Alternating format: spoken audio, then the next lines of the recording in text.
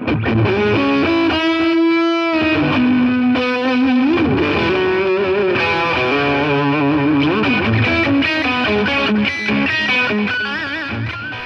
Jay Goulds was born in North London and has lived much of his life in Japan. He is the acclaimed noir writer of the Dead, the Dying, and the Gone series, now available in stunning new editions from Punk Noir Press.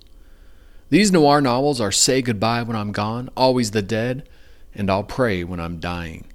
And they feature new introductions by best-selling writers Will Carver, Dom Nolan, and Sarah Moorhead. Like these writers, I see Goulds as a modern noir writer who deserves a much bigger readership. In addition to being a poet and crime writer, Goulds is influenced by transgressive fiction and dirty realism. His latest novel, Shadows, Slow Dancing in Derelict Rooms, was published this past July by Outcast Press. Stephen is also well known in the crime writing community as editor-in-chief of Punk Noir magazine. Stephen, welcome to Roughneck Dispatch, all the way from Japan. Thank you. Thank you very much for having me on your show, Matt. And thank you for the awesome introduction. I couldn't have done it better myself. That was better than I could have done. So cheers. Thank you for that. So I didn't get anything wrong. No, it was awesome. Thank you. I want to talk about the recent novel from Outcast Press. We will talk a bit about the second edition of the Noir series and hopefully Punk Noir Press and Punk Noir magazine. But let's just get started with Shadows, Slow Dancing in Derelict Rooms. Read the novel this past week. Loved it. I left a review and I feel like, my blurb would say I felt like I was in sort of a fever dream. I think there's a lot of urgency in the prose, a lot of real deep emotion. I feel like the book is sort of a literary representation of what I call a love addiction. I'm curious, how would you describe the book in a couple sentences? And, if you were trying to sell it to a reader right now? I guess, to put it as bluntly as I could, it's kind of a fucked up love story is what I was aiming for. There's so many love stories. If you go into the bookshop, you can pick up any kind of romance or love story. But I wanted to write something that was a little bit more realistic. I wanted to write a story that was about that one toxic relationship, or maybe if you're unlucky, one or two, merging two or three toxic relationships together into one narrative.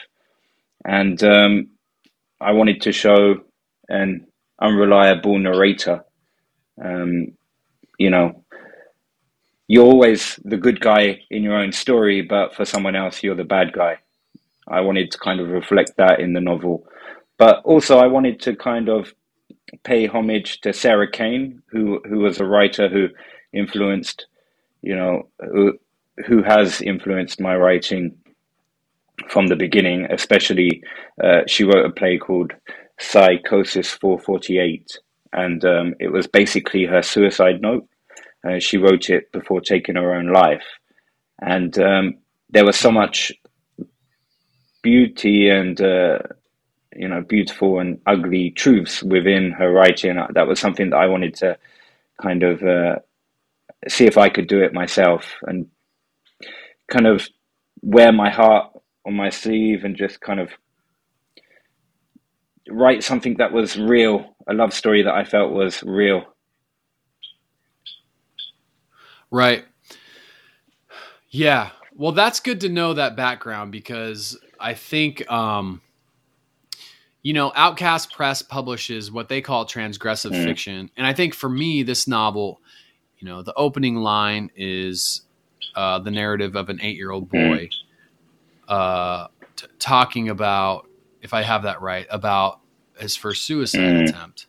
And so I appreciate you bringing that up, because I feel as if that topic, it shouldn't be a taboo topic because it's so important to discuss, but it is a taboo topic, especially in literature. And I'm wondering if that was another piece of your motivation, talking about Sarah Kane and her life, but also just the topic itself being almost, I would say a taboo topic in modern crime lit. Is that a thing, or am I missing the mark? Definitely.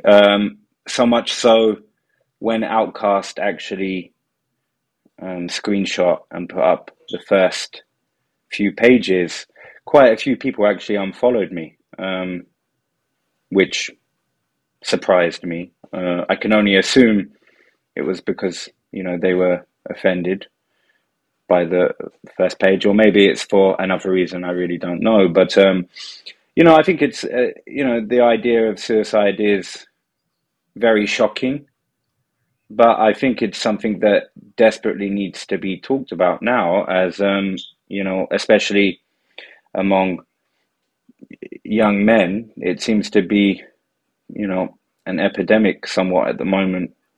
And I don't know, I kind of feel every single person has maybe come to a very dark point in their life, at some time. And I think, some people, are lucky to have some people there to help them, and some people don't. Actually, the first, that actual story about the 8-year-old, it was actually myself when I was a kid. So I wrote about it as well. I wrote about it in a short story, and I wrote about it in some poetry. As I don't know, I've written about that kind of depression quite extensively, I think, in my poetry, but it was something that I wanted to put into novel format. But I think it's easier to express within poetry, definitely. But I think mental health has been something that I've always struggled with somewhat, and recently, maybe the last 2-3 years, I've finally kind of got on top of it somewhat. But it's always been something that I've battled with, and I'd like to think it's something that I've managed to put past myself. But I think, even though I don't talk too much about education within the novel, because that wasn't the primary focus, but I think there should be more talk about it. But it's funny, but last time I was back in London, a friend talked to me about, even down the bar, talking in the bar, a couple of my friends were talking about how during the COVID-19 lockdowns, they were having mental problems. And even in a kind of a man group, that seemed kind of taboo to talk about down the pub, which is, it's Right. a dead shame, really. And it's something I feel like we're gradually, coming out of, but I'm not quite sure. But I think it's something that definitely needs to be discussed more, and where better to discuss taboo topics in literature. Right. Yeah, I appreciate you saying that. I think two things pop out to me, which is that you have a book with a admittedly difficult but necessary topic of the literary arts, and you see people outright sort of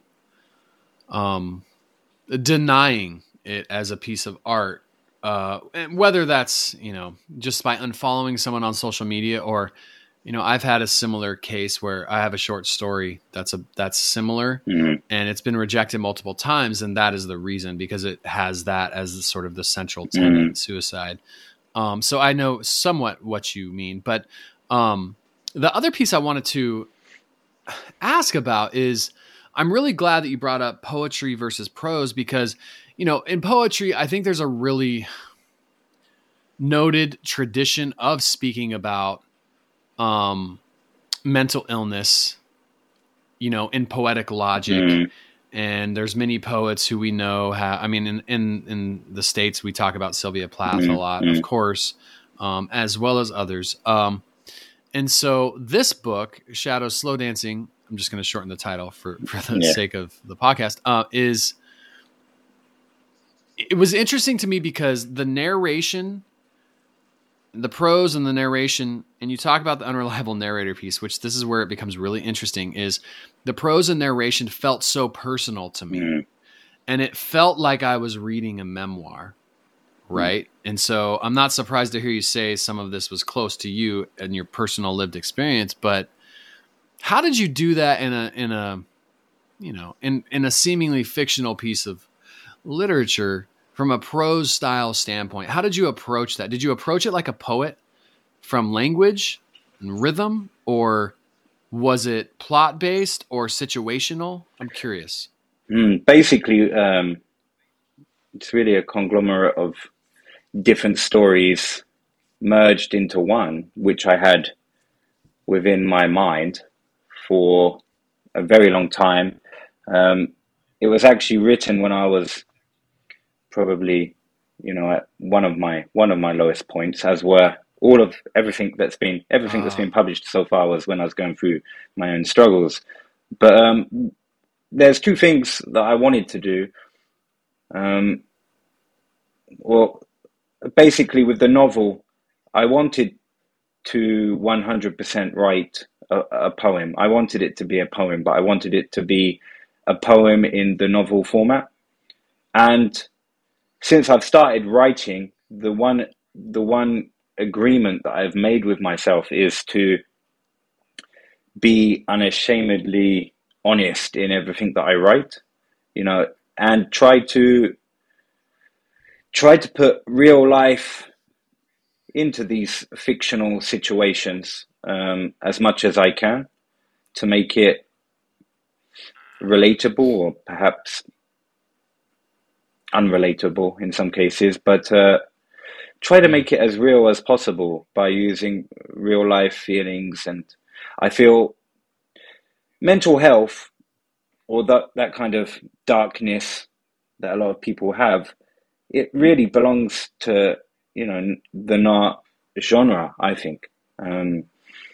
Right. What better topic really than mental health to be the topic of noir? And I think it's been something that's, for maybe the last 80 years or 70 years or however long, I guess, for a long time, mental health hasn't been talked about. So I think it's time for those stories to come forth within perhaps a crime genre. Yeah, I agree. And I mean, I think there are a lot of novels and stories that clearly feature those who have psychopathic tendencies, or a lot of villains, right? So I think, for instance, of Jim Thompson's work, The Killer Inside Me, he has many works where this is the issue. But I think you're right. I think that Shadow Slow Dancing is a much more nuanced approach to this, in the sense of the main character, Vincent. We want him as readers to succeed. We want to see him get better, I think. And so, he keeps talking about being in limbo, and he compares that to the Catholic idea of purgatory, essentially. And he's in a mental health facility, which doesn't give away anything in the book, but it's one of these things where you've done it in such a way that it's really not hitting us over the head, right? With it, it's saying, here's a person. And so he becomes so real and flesh and bone to us as readers. I think you've done an incredible job doing that, as opposed to and I love Jim Thompson, his work. I mean, he's a big influence on me, but there's sort of the conceit there is like, oh, this person's a madman, and what's he going to do? And that's the conceit. I think in your novel, the conceit is much different, without giving anything away. And then you talk about writing it as a poem. I love that, because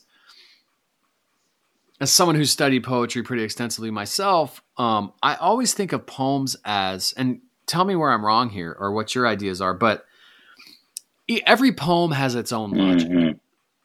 And so what's really interesting about that is I can write a poem where I'm speaking for my sister, and yet I don't have a sister, or I'm speaking to my sister, but I do in the poem and don't, or vice versa, or something can happen in the poem that doesn't make sense in the logical dimension that we're in, but it does in this dimension of the poem. And this happens in your novel. You talk about the unreliable narrator piece. Without giving anything away, I'm curious, from your studies in poetry, does that make sense to you as an analytical look at things, that every poem has its own logic and that can also be transferred to story? Yeah, I think each poem is really, it's probably going to sound a little bit corny, but I think each poem is a painting uh, by a painter, and each person is going to put their own stroke of the brush on the canvas, and everyone does it differently, but each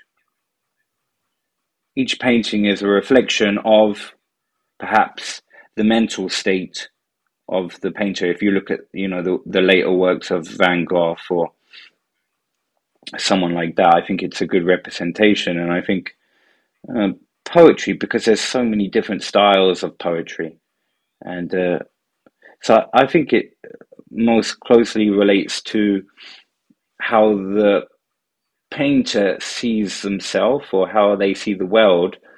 And that's why with poems, sometimes you can get them where they don't actually make sense, but they do within the mind of someone that's put that out there. For example, here's one good example. If you've got perhaps OCD, or if you've got depression or bipolar, and you read the work of someone of bipolar, it could be that they've written a poem about a vase full of flowers. You can know that they've got mental health problems by the way that they're describing certain things.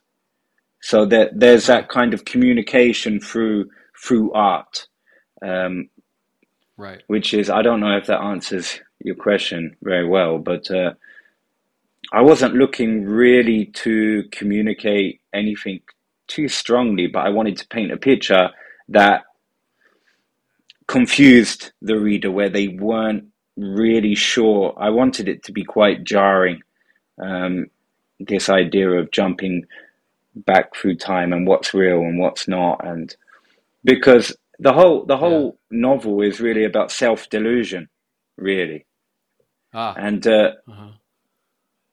how we delude ourselves. And I think everyone may not have mental health problems, but I think everyone deludes himself, to some degree every day. Um, I agree with yeah, that. so Yes. that's partly what I wanted to kind of communicate. Yeah. Yeah. And you really hit on that. And I mean, at some point in the novel,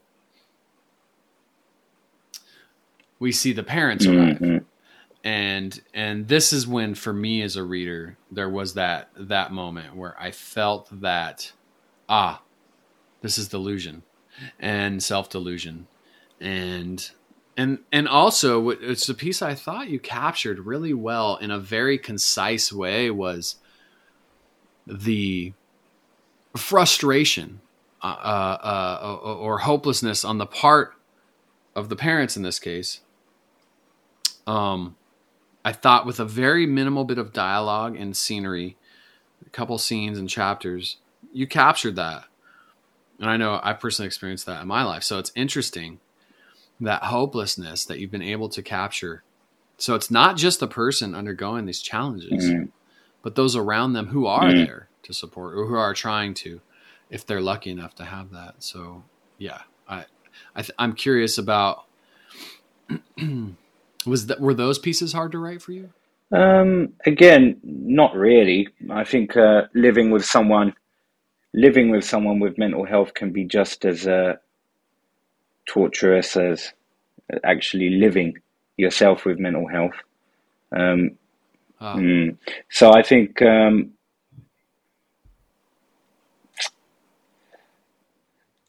think I live what I write, and I write what I live, and then the stuff that I can't write about from my heart, I tend to heavily research. But this wasn't really a book I had to research at all. mm, But not just that, this was me. I wanted to kind of flex my writing muscles a little bit. Okay. This was my attempt at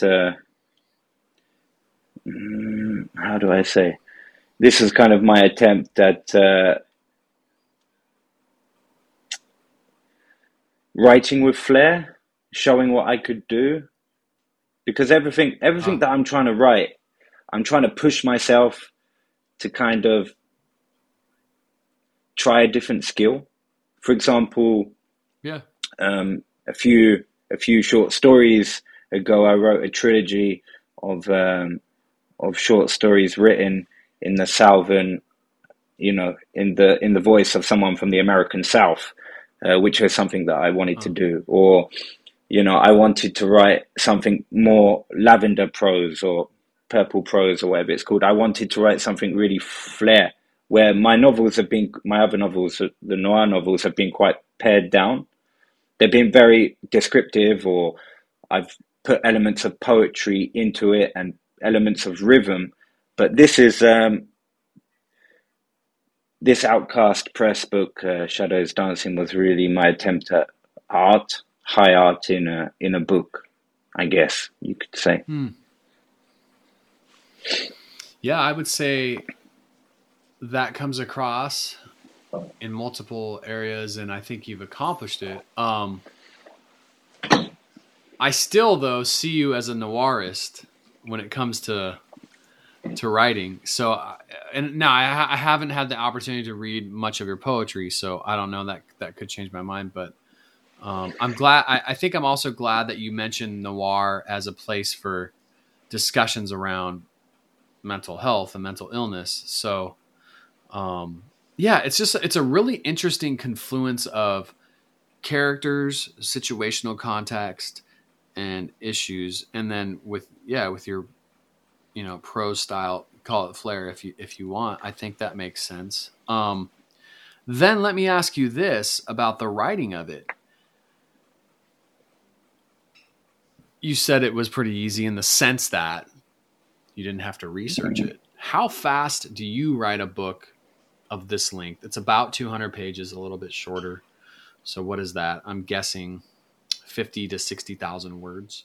It's about that. I think this one was about maybe about 65,000 words, something like that.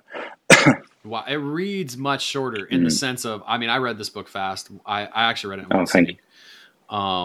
So 65,000 words. So yeah, how fast do you write a book? I mean, from just a working standpoint. Well, I'm maybe three-quarters of the way through the current novel that I'm writing, the Japanese crime novel. I started mid-September, and last night I reached about 62,000 words.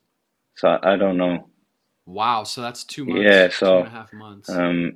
I tend to write quite quickly, but it's kind of in spurts. So I'll write flat out for 1 week. I'll write like something like Yeah. 20,000 words in 1 week, and then there'll be maybe a week where I write 1,000 words, and then again there'll be a massive dump of words the next week, and then the next 2 weeks there'll be nothing. So I don't know. I kind of write when I have the opportunity. I've been waking up at 5 o'clock in the morning, or I've been going to bed late, or because I got to work, but I'll spend time with the kids and whatnot. But yeah, I try to write when I can, as much as I can, if I feel like it. If you know what I mean. Yeah. I do. I do. Yeah. Well, that's interesting that you write in such spurts. I'm a little more consistent. Everybody has their own style and their own Mm, method. Now, I am curious, as someone who studied poetry myself and hasn't, I find it really hard to jump between. So I find it really hard to jump between, as a writer, between poetry and especially crime fiction writing, noir writing. I mean, I read mostly exclusively noir mm, for fiction because that's just what I love. I read some horror as well, but um, poetry, I'm always picking up. I'm always reading a poem or two a day, maybe more. I find places for it. Um, but and it does influence my writing on a daily mm. basis. But I'm curious about you. What about the poetry piece? from a craftsmanship standpoint? Oh, that's very much different. For example, if I'm writing prose, I actually redraft as I go.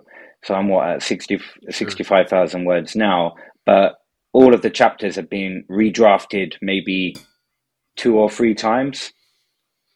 So once I get out of the Okay. rhythm, I redraft to get myself back in the rhythm, if you know what I mean. Whereas the poetry Sure. is I'll write it once, I'll put it away, I'll get it out again, I'll tinker with it just slightly, just once, and then that's it. And then it'll go out. Because I feel like some with poetry, I want to keep it a little bit more rougher. I want to keep it in the original feeling that it was written in. So I felt like Sure. this. I wrote the poem, and then I'm trying to capture that feeling within the poem. Um, Whereas with my prose, it's much more, clean, tidier. I'm thinking about the words, which words are best to use, and the sentence structure. But with poetry, I tend to think of it maybe quite contrarian to how I should be writing it in the proper forms. For me, I tend to write a very short, maybe one stanza or two stanzas, and then with a killer punchline, and then that's it. So Sure. it's more of a modernist So view. who? Yeah, yeah, yeah. More of a free verse, but more of like a modernist approach Mm-hmm. to it. What? I'm curious. Who are some poets that have influenced you over your life as a writer? Well, definitely, Charles Bukowski was probably Of one of course. the first poets that I read. Um, I got Yeats. I'm a big Yeats fan. I've got lots of Yeats tattoos as well. The Irish Ah, poet. Um, Probably Bukowski and Yeats were the two poets that I first read that really spoke to me. yeah. And then after that, I kind of moved on to Sylvia Plath, Dan Fante, um, Tony O'Neill was he's Oh, an indie writer that wrote quite extensively about heroin addiction in London and in okay. California, and he inspired a lot of my earlier work. Um, he got a big book deal, but I haven't heard too much from him recently. I hope he's okay. But yeah, him and Dan Fante were a huge influence in the beginning, and they're both especially very free based. And then Yeah. the lyrics of Kurt Cobain were a massive Sure. inspiration for me. Tupac Shakur was a big inspiration. So not just within poetry or literature, I also look towards, you know, the lyrics of, someone like Pete Doherty from the Libertines, or Hmm. Billy Corgan from the Smashing Pumpkins. I feel a lot of songs are basically poems to music, right? Yeah, Sure. so they were massive inspirations to me as well. Yeah, it's funny you bring up some of these also influences on me. Of course, Bukowski. Sort of interesting. I did an American MFA program, and Bukowski was conspicuously absent from any of the curriculum. Mm, And I find that really interesting. I think it speaks to where we're at as a society, in mm, America at least. But a poet who, and fantastic novelist actually, but a poet who, um, influenced so many millions of writers. I'm sure. Oh, Raymond Carver as well was a massive influence. Yeah. Poetry or also prose or Oh, both? both, Just both. Oh. And Richard yeah, Brautigan as yeah. well. I Yeah. okay, yeah, and I gosh, I have a one volume of Carver's poetry and read it a lot as a teenager actually because it's something we had in our high school library. Um, excuse me. But I want to go back to Smashing Pumpkins and Billy Corgan. Um, the album Melancholy and the Infinite Sadness, Yeah. Yeah. the double album from the 90s was such a huge influence on me as a teenager, but also I think as a writer, because Billy had a book of lyrics that came with that double Mm. CD for anybody who purchased it. And I don't know if you had it, but I still have it here. Oh, wow.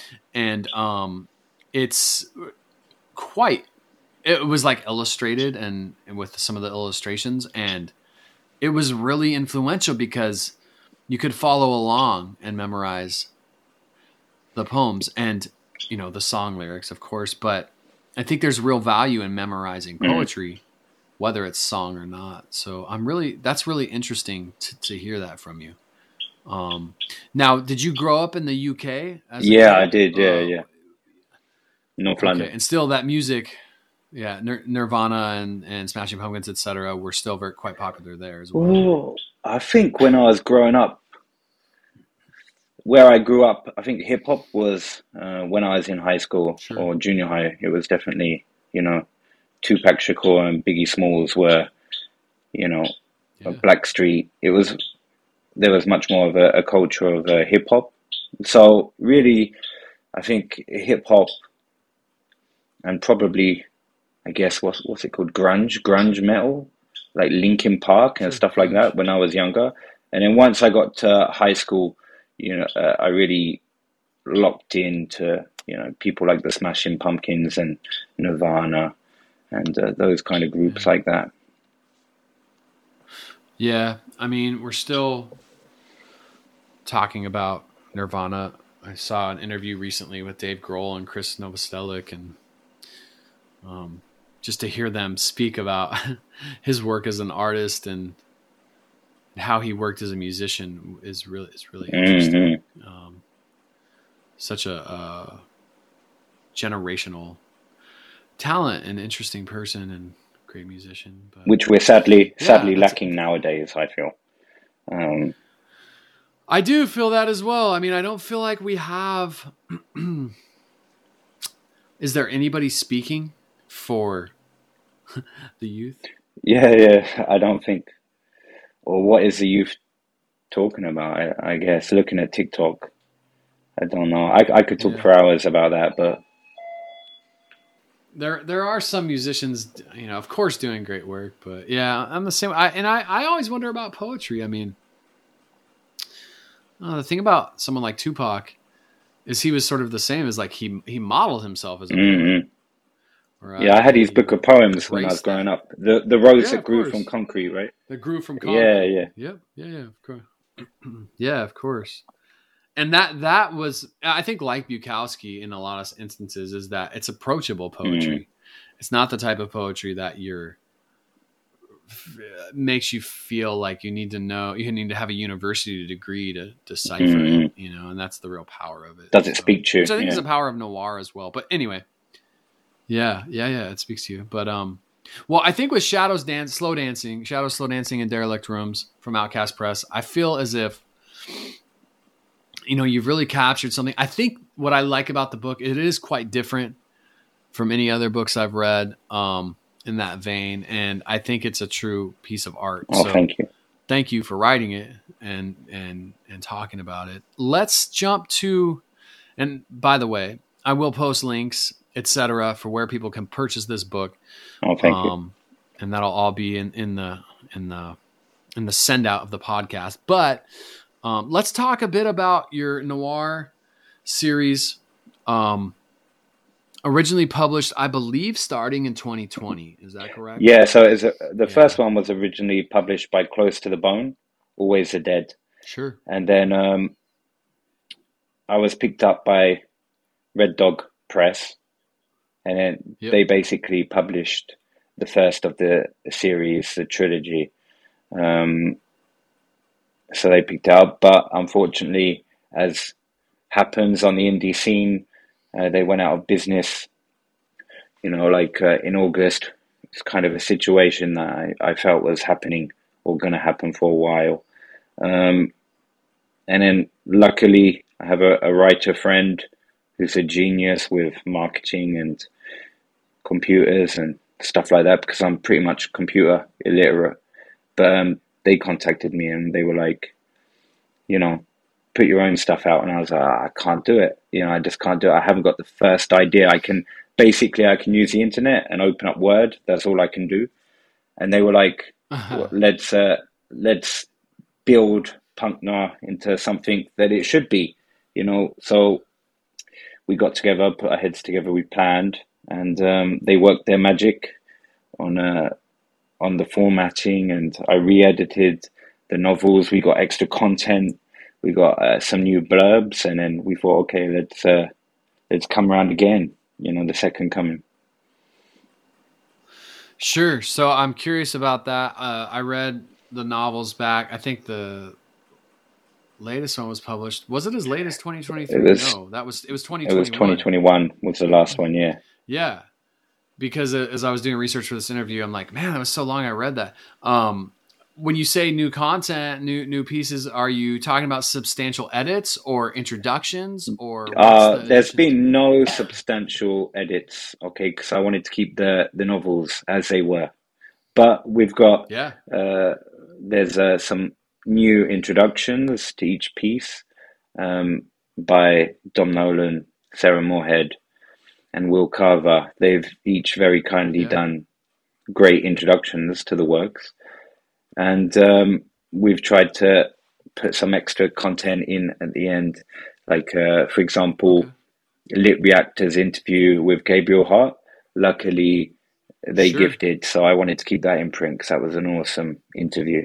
So, that went in there as well, for example. Just one example. Yeah, another casualty, I think, of the indie lit scene is Lit Reactor recently. Yeah. Which is a big loss. And it's going to keep happening, I've read a lot of I'm afraid of that. I've read a lot of Gabriel's interviews and have been really thankful for that work he's done. You say it's going to keep happening. I'm curious what your view is. By the way, actually, before we get to that, we should say the novels are reissued, second edition, new covers, new art, additional content, but the great introductions available in all the usual places you can buy books. Again, those links will be included as well. But I'm curious on your thoughts. You've been around the indie scene now for quite a while. You're editor-in-chief of Punk Noir. You've been through Close to the Bone, moving from one to the other to Red Dog, and then Red Dog, unfortunately closing, and taking a number of books, not taking books. I mean, I know they gave reversals of rights, right? But those books are not in print right now. I'm curious on your thoughts on the indie scene. Where are we headed? Where are we now? What are some of the pain points? Wow. I could talk about this for a long time. It's fragile. I think it's very fragile. I think if you're going to be a writer, if you want to be a writer, if someone's listening to this and they've never written anything and they want to be a writer, I 100% believe you have to cut your teeth on the indie scene. You got to have respect for everyone on the indie scene. If you're writing on the indie scene, you're getting short stories published. You're a writer of talent, I believe. I think pretty much everyone that I know, everyone that I've seen on the indie scene is a talented writer. There are no bad writers on the indie scene that I've seen. Everyone's good. Whether I like them personally or not, everyone is a good writer. They're getting stuff published. People are reading your work. You're a talented writer. But I think that it's a place where you have to, earn your stripes. But I think it's a very fragile environment. I think it's a lot more tribalistic than I thought it would be, which I've tried to stay away from as much as possible. I think it can be quite fickle. I think people change on a dime, which it shouldn't even be. I just really wish everyone got along, which I know sounds corny, right? But if only, right? But unfortunately as well, talking from a business angle, the support's just not there. I think there's a lot of great presses, but I was completely blown away how much money, how much work has to go into actually putting a book out. It's crazy. When I had no idea. I had no idea the amount of the absolute work that goes into it. And I'm only putting out a reissue. Do you know what I mean? So a lot of work goes into every book that's put out, and a lot of money goes into putting books out. So Right. I think I think that it can be you can ride the wave of success. You have a great couple of great books as a publisher, and then perhaps the kind of steam burns off somewhat, and then you're kind of slipping into the red, and each time it gets a little bit more difficult, and then doesn't work. So I'm not sure. I've only been on the indie scene for 3 years. I think it's about 3.5 years since January 2020. I think I joined, and Hmm. so many presses have gone. How many Yeah. crime publishers are there nowadays? There's not a lot, and there's not a lot of magazines. It's really thinning down, So I don't Yeah. know. Luckily, there's a lot of great presses coming out right now. Um, a lot of new presses started up for poetry and for the crime scene. So I think I think it'll rising and falling as it goes along, and I think it'll find its own level hopefully in the end. Sure. What do you think about it all? Yeah. Well, I think very much what you said about can't we all just get along? But I think, I think that the business piece is really, really difficult. I mean, in your reissues, you probably didn't have to employ an editor because it was already professionally Yeah, yeah. edited. So you're just kind of designing the book, but typesetting costs money, of The course. ISBN even costs money. I didn't know that. Sure. Yeah. All that stuff costs quite a bit when you add it up. And then, of course, you have the marketing piece, which I think that's where a lot of the indie presses run into trouble is, just the money to get a book released in the proper way. Then you're looking at marketing and you're going, wow, we've sunk too much into this already. We can't afford to market. I also think, on the indie scene, one of my biggest frustrations has been trade publications like Publishers Weekly, Library Journal, these places outright ignoring independent literature that is better than a lot of the commercial stuff. And so I don't know how to make inroads there. Otherwise, I would have. I suspect it's a personal relationship piece or a advertising purchase piece. So how much advertising do you do with us? When the answer is none, your book probably doesn't get reviewed or we don't look at your books. So that's my biggest piece. But, I do feel, irrespective of some presses closing, that, readers are open to books published by small presses, by independent writers, and they have found great stuff. And so we just need to keep taking it to the people and get in front of people and say, read my book. I mean, I just sold a book to a bartender the other day that I bought a beer from.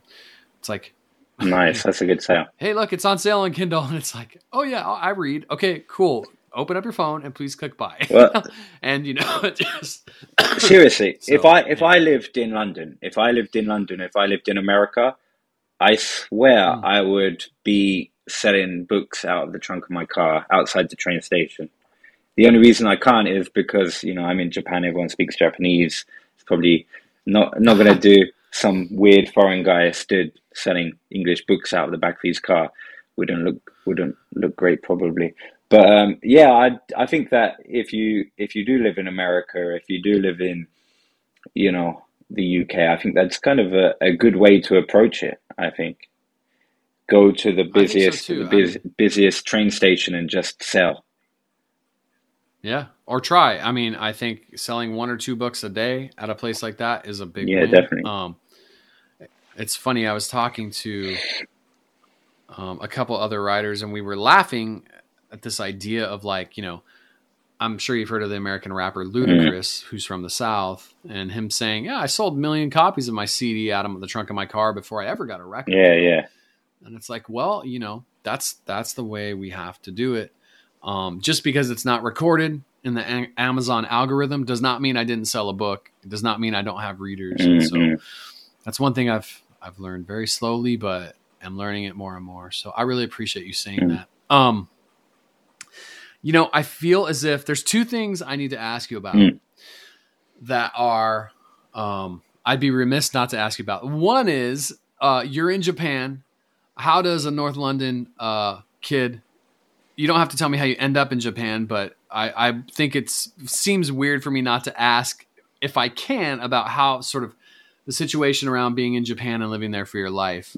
Can I ask that question? Yeah, sure. Basically, um, okay. So this is how it all happened. Okay. Basically, I was 23 years old. I was training to be an English teacher. I was doing Ah, my certification to be a high school teacher of English, and I was doing training at a school. My wage was really low. I was really broke all the time. And then one day I was ah, in the tube in London. I was going up the escalator, and there was a sign, and the first poster said on the sign, "If you don't like your life," and then the escalator went up further. The next poster said, "Change it." So I ah, thought, okay, I'm going to do that. I'm going to change my life. I'm not happy. ah, So I started. I was talking to a coworker actually at the school, and they said, "Why don't you teach in China?" I did it. You can teach in China for a year. And I thought, well, at the time, my girlfriend she was from London, or she was from North Wales actually, but her mum was from Hong Kong. Her dad was from English. ah, She was mixed heritage, and so we talked about it. So we thought, okay, we're going to go out to Hong Kong. So we went out to Hong Kong for a little while. Uh, I got food poisoning. I was really sick. ah, Yeah, so kind of put me off eating for a little while. But I loved Hong Kong. Hong Kong's amazing. But I really wanted to live in South America, Mexico. I wanted to live in ah, Mexico or Argentina. So I was searching really heavily for jobs there. So I applied for a job in ah, Chile. I applied for a job in Mexico. I applied for a job in Korea, and I applied for a job in Japan. I ah, got I got a job in, or I got an interview first. They offered me an interview in London, so I went back to London, had an interview. My girlfriend at the time had an interview. They gave us both jobs. We moved to Japan. We were ah, about an hour apart. I used to travel every weekend to see her. She didn't like it. We broke up. She went home, and then ah, I met my ex-wife. We dated. Then we got married. I had two daughters, and then ah, yes, 9 years later, or not 9 years later, about 9 years later, I got divorced. We're still best yeah. friends. I'm really good friends, and I live 5 minutes down the road. But basically, Okay. because I've got daughters here in Japan, and Yep. I've got a good job. I love my job here in Japan, and so I'm basically here for life. And then I've just met, Ah, or 3 years ago, I just got married actually in November, and ah, yeah, so I congratulations. got married again. But yeah, I'm in Japan until I die probably. Yes, Ah, because I can't be away from my daughters. Even sure. I wanted to move to Okinawa, where I go very often. I go about 4 or 5 times a year, and it's like a tropical island. It's very, very different. It's like Hawaii, and I love hanging around like a place called Chatham, which is the bases are there. Mm, The Air Force base is there, and the Marine base is there, the Army base and whatnot. And the atmosphere is amazing because it's a mix of American culture and it's a mix of Japanese culture, and it looks like Hawaii. ah. So or Spain. Yeah, it's just a really Sure. amazing, brilliant place. I wanted to move there, but I can't really go very long without seeing my kids. I've got to see my kids. So for that reason, Sure. I'm just 5 minutes down the road, and then I see them pretty much every day. Yeah. That's Well, good for that's my you. story. Sorry, That's that was a long ass story. Sorry about that. no, no. I love that. I mean, what was it on the escalator? If you don't like your life, Yeah, change it. which I I believe, I mean, still that's believe to this day, and it really did. That poster changed my life. yeah, 17 years yeah. now. Wow, Yeah. that's fascinating.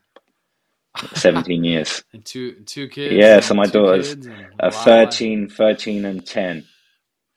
They're just getting Oh to the wow. age now Well, where I've got they, a 6-year-old boy, so oh yeah, wow, that's it's still at that. being a You've got mom to be dad that is energetic stage. My daughters are at the stage now where they're like, don't want to hang around with me too much. I was walking down the street with my daughter the other day, and she actually said, "Papa, I got to go. I got to go for a little while." She crossed over the street and walked on the other side because the kids from school were there. So she's at that kind of that ah awkward stage, that yeah. I think we are all at, where, "Oh, I don't want to be seen with my dad. That's not cool." Isn't that fun? Isn't that a funny stage? Yeah, Yeah, I remember that being in the store, going, "Oh my God, there's a friend. I don't want to be yeah, missing." yeah, Yeah. Well, one thing that's good about that is I'm hoping you can write a little bit more, yeah, yeah. and keep it going. So, well, thanks for sharing that. I do have one last question for you before we end it. It's a funny question. I see on Twitter every now and then, or X. I don't know what we're calling it now. I'll see that you're a snappy dresser. You like to post a little snappy dresser pic. Yeah, yeah. Where'd you get where'd that come from? That's got to be passed down from someone. I guess my my father's a construction foreman, so it's Mm, not so much from my father. He was in the military as well. Where I probably got my OCD from. But skipping that, my grandfather and my great grandfather were, even my grandfather and my great grandfather, even chilling at home, even relaxing at home, they wore a suit, a shirt, ah, trousers. They were really smart guys. And then I mm, wasn't like that. And then until I came to Japan, Japan is very, very much first impression society.